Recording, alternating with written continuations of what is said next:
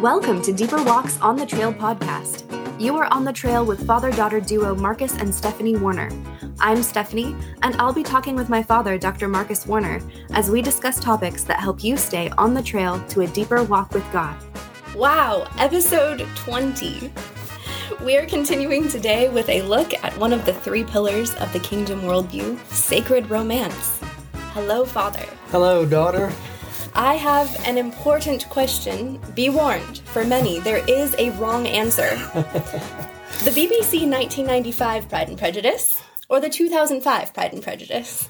I know. I'm like, so I'll be honest. I like the 2005 one better, but the nice thing about the earlier one is you can just live in the world longer. Mm-hmm. And so you get a little bit more attached to the characters because of that. So okay, acceptable. I have to choose the BBC 1995, hands down, but I do appreciate all that the 2005 was able to accomplish within the length of a feature film. I love the music in the 2005. Truth. I definitely, that's good study music. It's good. I love it. So yeah, I think it was super well done. And then there's, I shouldn't even bring up Pride and Prejudice and Zombies. This is going too far. All right. So now, Death at Pemberley. Okay. Now that I've sown some controversy, all right, I bring up Jane Austen's famous love story because we're talking about sacred romance. And this romance is in the context of Kingdom Worldview. So, in Pride and Prejudice, Lizzie Bennet starts off with a very poor view of a certain Mr. Darcy. She has a horrible first impression of him and immediately writes him off as cold, aloof, and arrogant. Then she meets the charming Mr. Wickham, who spins horrible tales about Mr. Darcy, making Lizzie believe Darcy is the very last man she would ever marry.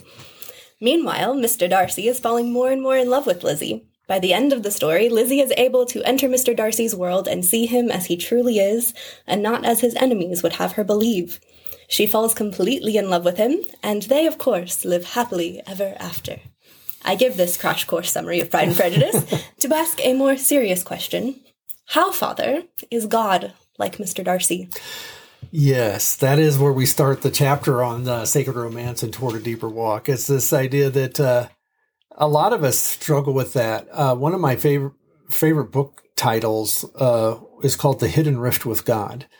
And the idea in this is that a lot of us, even as Christians, have something that we hold against God that keeps us from being as intimate with him as we would otherwise be. And those, a lot of times because we're trying to be good Christians, we are in denial about it. And that's why it's a hidden rift. We sort of don't even admit it to ourselves that it's really there. In the same way, I know of I'm thinking about a person I met who has a story very much like this with God. And that is she had grown up in the church and she decided that the last thing in the world she was interested in was Christianity. So she went into the New Age and got heavily into a very occult sort of spirituality. And then God spoke to her one day and she was like, okay, God, who are you? And then she said, and please don't tell me you're Jesus, right? Okay. But this is the idea because she had already made up in her mind that the last person she could ever trust or ever love was the God of Christianity because she'd been wounded in the church and had these negative experiences. Well, I think that's a little bit like, Lizzie Bennet, right? She had made up her mind about Darcy, that he was the last person that she could ever love, the last person that she would ever want to spend her life with. But it was because she was believing lies about him.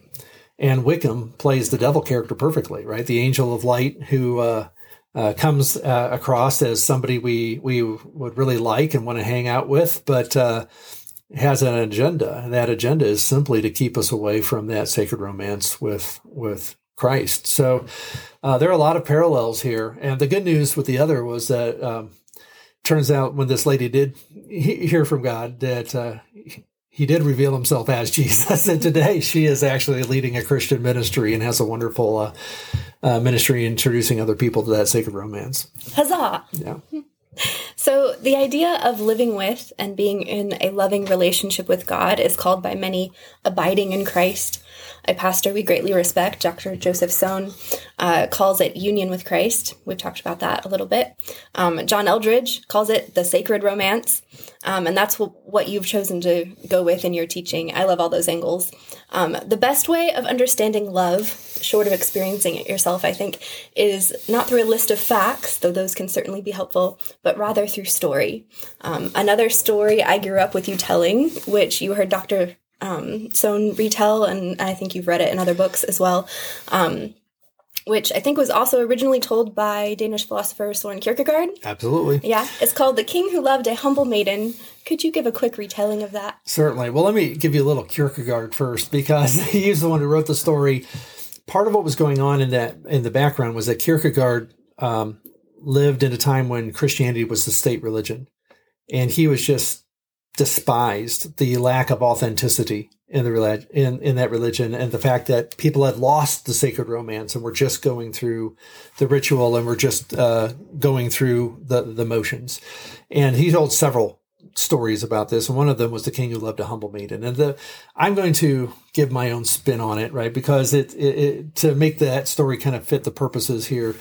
And the idea is that there's a young man who is the king of a small country, and he knows that he could essentially make any woman that he wanted to be his wife. It's like nobody was going to tell him no. So he wanted to marry for love. He wanted this to be reciprocal. So there's been a lot of movies that have been based off of this kind of theme of somebody who disguises themselves, goes undercover, and tries to win. So in fact, there's a famous story about Henry VIII where he did this and it backfired, right? He thought he was going to, disguise himself and woo the maiden, and she was completely repulsed by him.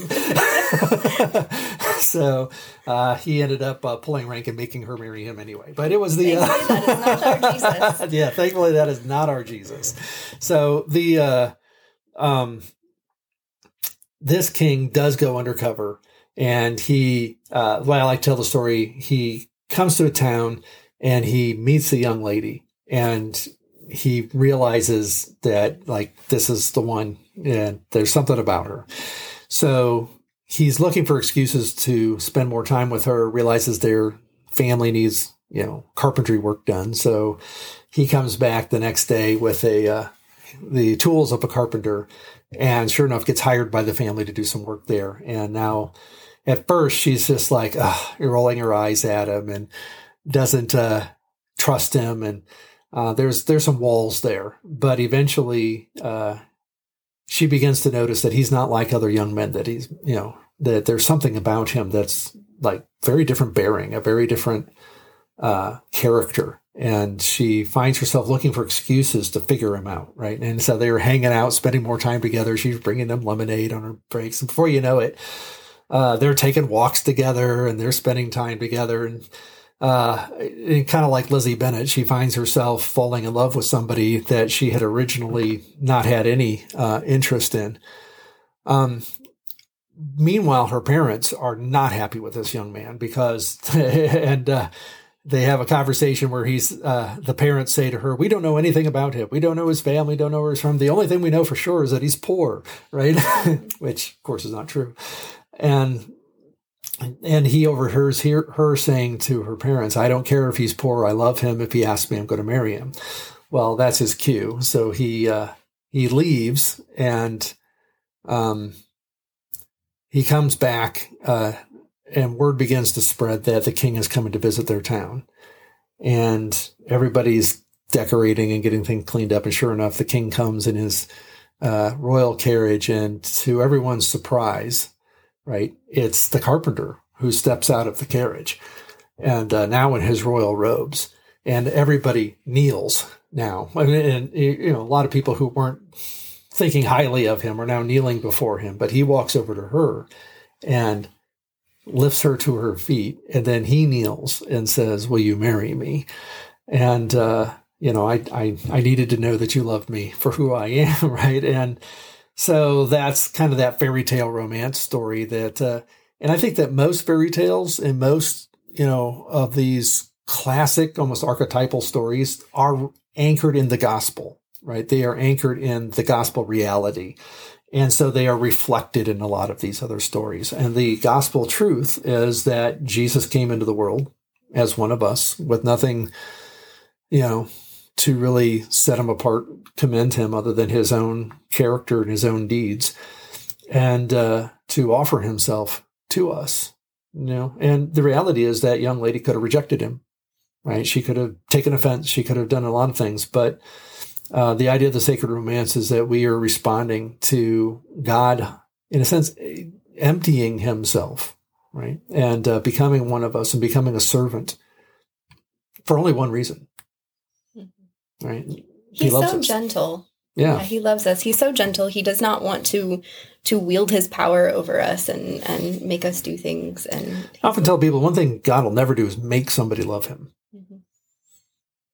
He can blow up obstacles that are getting in the way, but love isn't love if it is forced, right? If I can give you a magic potion in your drink that makes you fall in love with me, it's not love. It's not love, right? Yes, it's some. Yes. So I wish you could. I wish our listeners could see the twinkle in your eye as you tell this story. I love. Anyway. Maybe sometime we'll get visual. It's a great story, right? I mean, who doesn't want to be loved, and to know that somebody went to all that length for them, right? We all, and I think that I grew up knowing God loved me, but at an emotional level, to say God loves you was a little bit like saying the sky is blue. Well, of course, that's true. I know that's true. But there's a difference between knowing that and taking time to enjoy a blue sky, right? And taking time to enjoy the contours of the sky and to really enjoy that. And that's partly what we're talking about with the sacred romance, is moving beyond the theological statement, God is love, or God loves you, and into the experience of what are the obstacles that are getting in the way of me really enjoying that love and experiencing it at a deeper level. I found it interesting that the Apostle Paul, in Ephesians 3, when he talks about knowing how wide and long and high and deep the love of Christ is, he talks about the need for power, right? He goes, I pray that you will have the power to know. I'm like, why do we need power to know something? And I think it's because we have an adversary that's actively working to keep us from that kind of knowledge, that kind of experience. And so it does take power, because there are obstacles that are going to need to be torn down, and there are experiences that are going to need to be pursued. And so that's what we're looking at with sacred romance. How epic is that? So now the sacred romance, we are invited to enjoy. Wow. That's right. Joy is a good word. To joy. To joy. I was thinking about joy. The sacred romance we are invited to enjoy is rooted in grace. Yes. Let's talk about that. So joy and grace are actually anchored in the same Greek word. I think one's, the feminine, one is neuter. And honestly, I always forget which one's which, so I'd have to look it up. But the idea here is that part of joy in relationship is knowing that we're special to somebody. And the idea of grace is that I am special to God, unrelated to my performance. Right? That's kind of the key concept here. That is that for most of us are trying to earn love, or we're trying to perform in a way that is good enough to be accepted. And the idea of grace is that God's taken care of all of the performance stuff. He's taken care of all of that so that we can just begin the relationship. And as we deal with the go further in the relationship, what happens is we begin to change. Like we would in any relationship. Like if the more time I spend with somebody, right, the more bonded we become, the more it begins to change me a little bit, for the better or for the worse. So in this case, we're looking at experiencing the joy that comes from knowing that I am special to God, and that I'm special to Him, that is independent of my performance, which is super important, because the time we need God's grace the most is when we fail. Right? So if I'm doing everything right, and the only time I feel happy to see God, or believe that God is happy to see me is when I have performed well and I'm doing, on top of everything. Then when I need him most, right, in some ways, I don't have access to him because I have believed this lie. I've got a bad worldview, right? A worldview that is not rooted in grace, but in law. And so that's why grace is so important. Let's keep talking. I don't want to end our time together without talking more about Jesus. Christ died so we could experience intimacy with God. Let's talk about that. Yeah, Jesus is the, he is God made flesh. Mm-hmm. And you're like, why did God become flesh? So I go back to John 1:14, right? The Word became flesh. So just unpacking John a little bit here. Why call him the Word? Because it sounds a little abstract, right? It's like, the Word is this abstract thing. It's an idea. It's a theological. But when you look in the Old Testament, where do we see the Word of God? We basically see the Word of God in two contexts. One is creation. And so the Word of God speaks and things are created. And the other is prophecy, right? The Word of God came, to Elijah. The Word of the Lord came to Jeremiah, that sort of thing. So we have both of these contexts. So I find it interesting then that John says that the Word was life, creation, and the Word was light, right? Prophecy. And the Word became flesh so that we could experience life and we could experience light. And I think that light is largely about our worldview, right? Getting our worldview in sync with the kingdom of God. So Jesus came because he loved us and wanted us, and we understand now that our abiding in Christ is going to increase life and it's going to increase light. And our wisdom should grow and our experience of life should grow. And that's why Jesus said, I came that you might have life and have it abundantly. So sacred romance is that we get the beauty of a relationship with Jesus and get to know him better. And then out of that comes these two wonderful things of life and light. I just want to talk about the Holy Spirit now. Sure. Let's do that. I whenever we talk about Christ dying, I always want to immediately say, and then he rose and sent the Holy Spirit. And this isn't all just grounded in history, true history, but it is a continued relationship, a continued walking with God. Right. Can you talk about that? Yeah, we talked about it in the fish series, right? This idea that we die with Christ, we're raised with Christ, we're born of the Spirit, and we're brought into a heart-focused community, heart-focused family, if you will. And we see the same things here, and that is that Christ died for us. He was raised for us, right? And he gave us the Holy Spirit. And I love the fact that the Holy Spirit is called the Spirit of Christ in Romans chapter 8, where it says, if anyone does not have the Spirit of Christ, right, he doesn't belong to God. So we're like, okay, it's not an intellectual thing. It is an experience that comes through the indwelling of the Holy Spirit. So that's why it's a relationship. That's why we experience the sacred romance through a relational connection. And our relational connection at this point comes primarily through the Holy Spirit because he is the Spirit of Christ dwelling in us. And that's how Christ dwells in our heart by faith is through the Holy Spirit.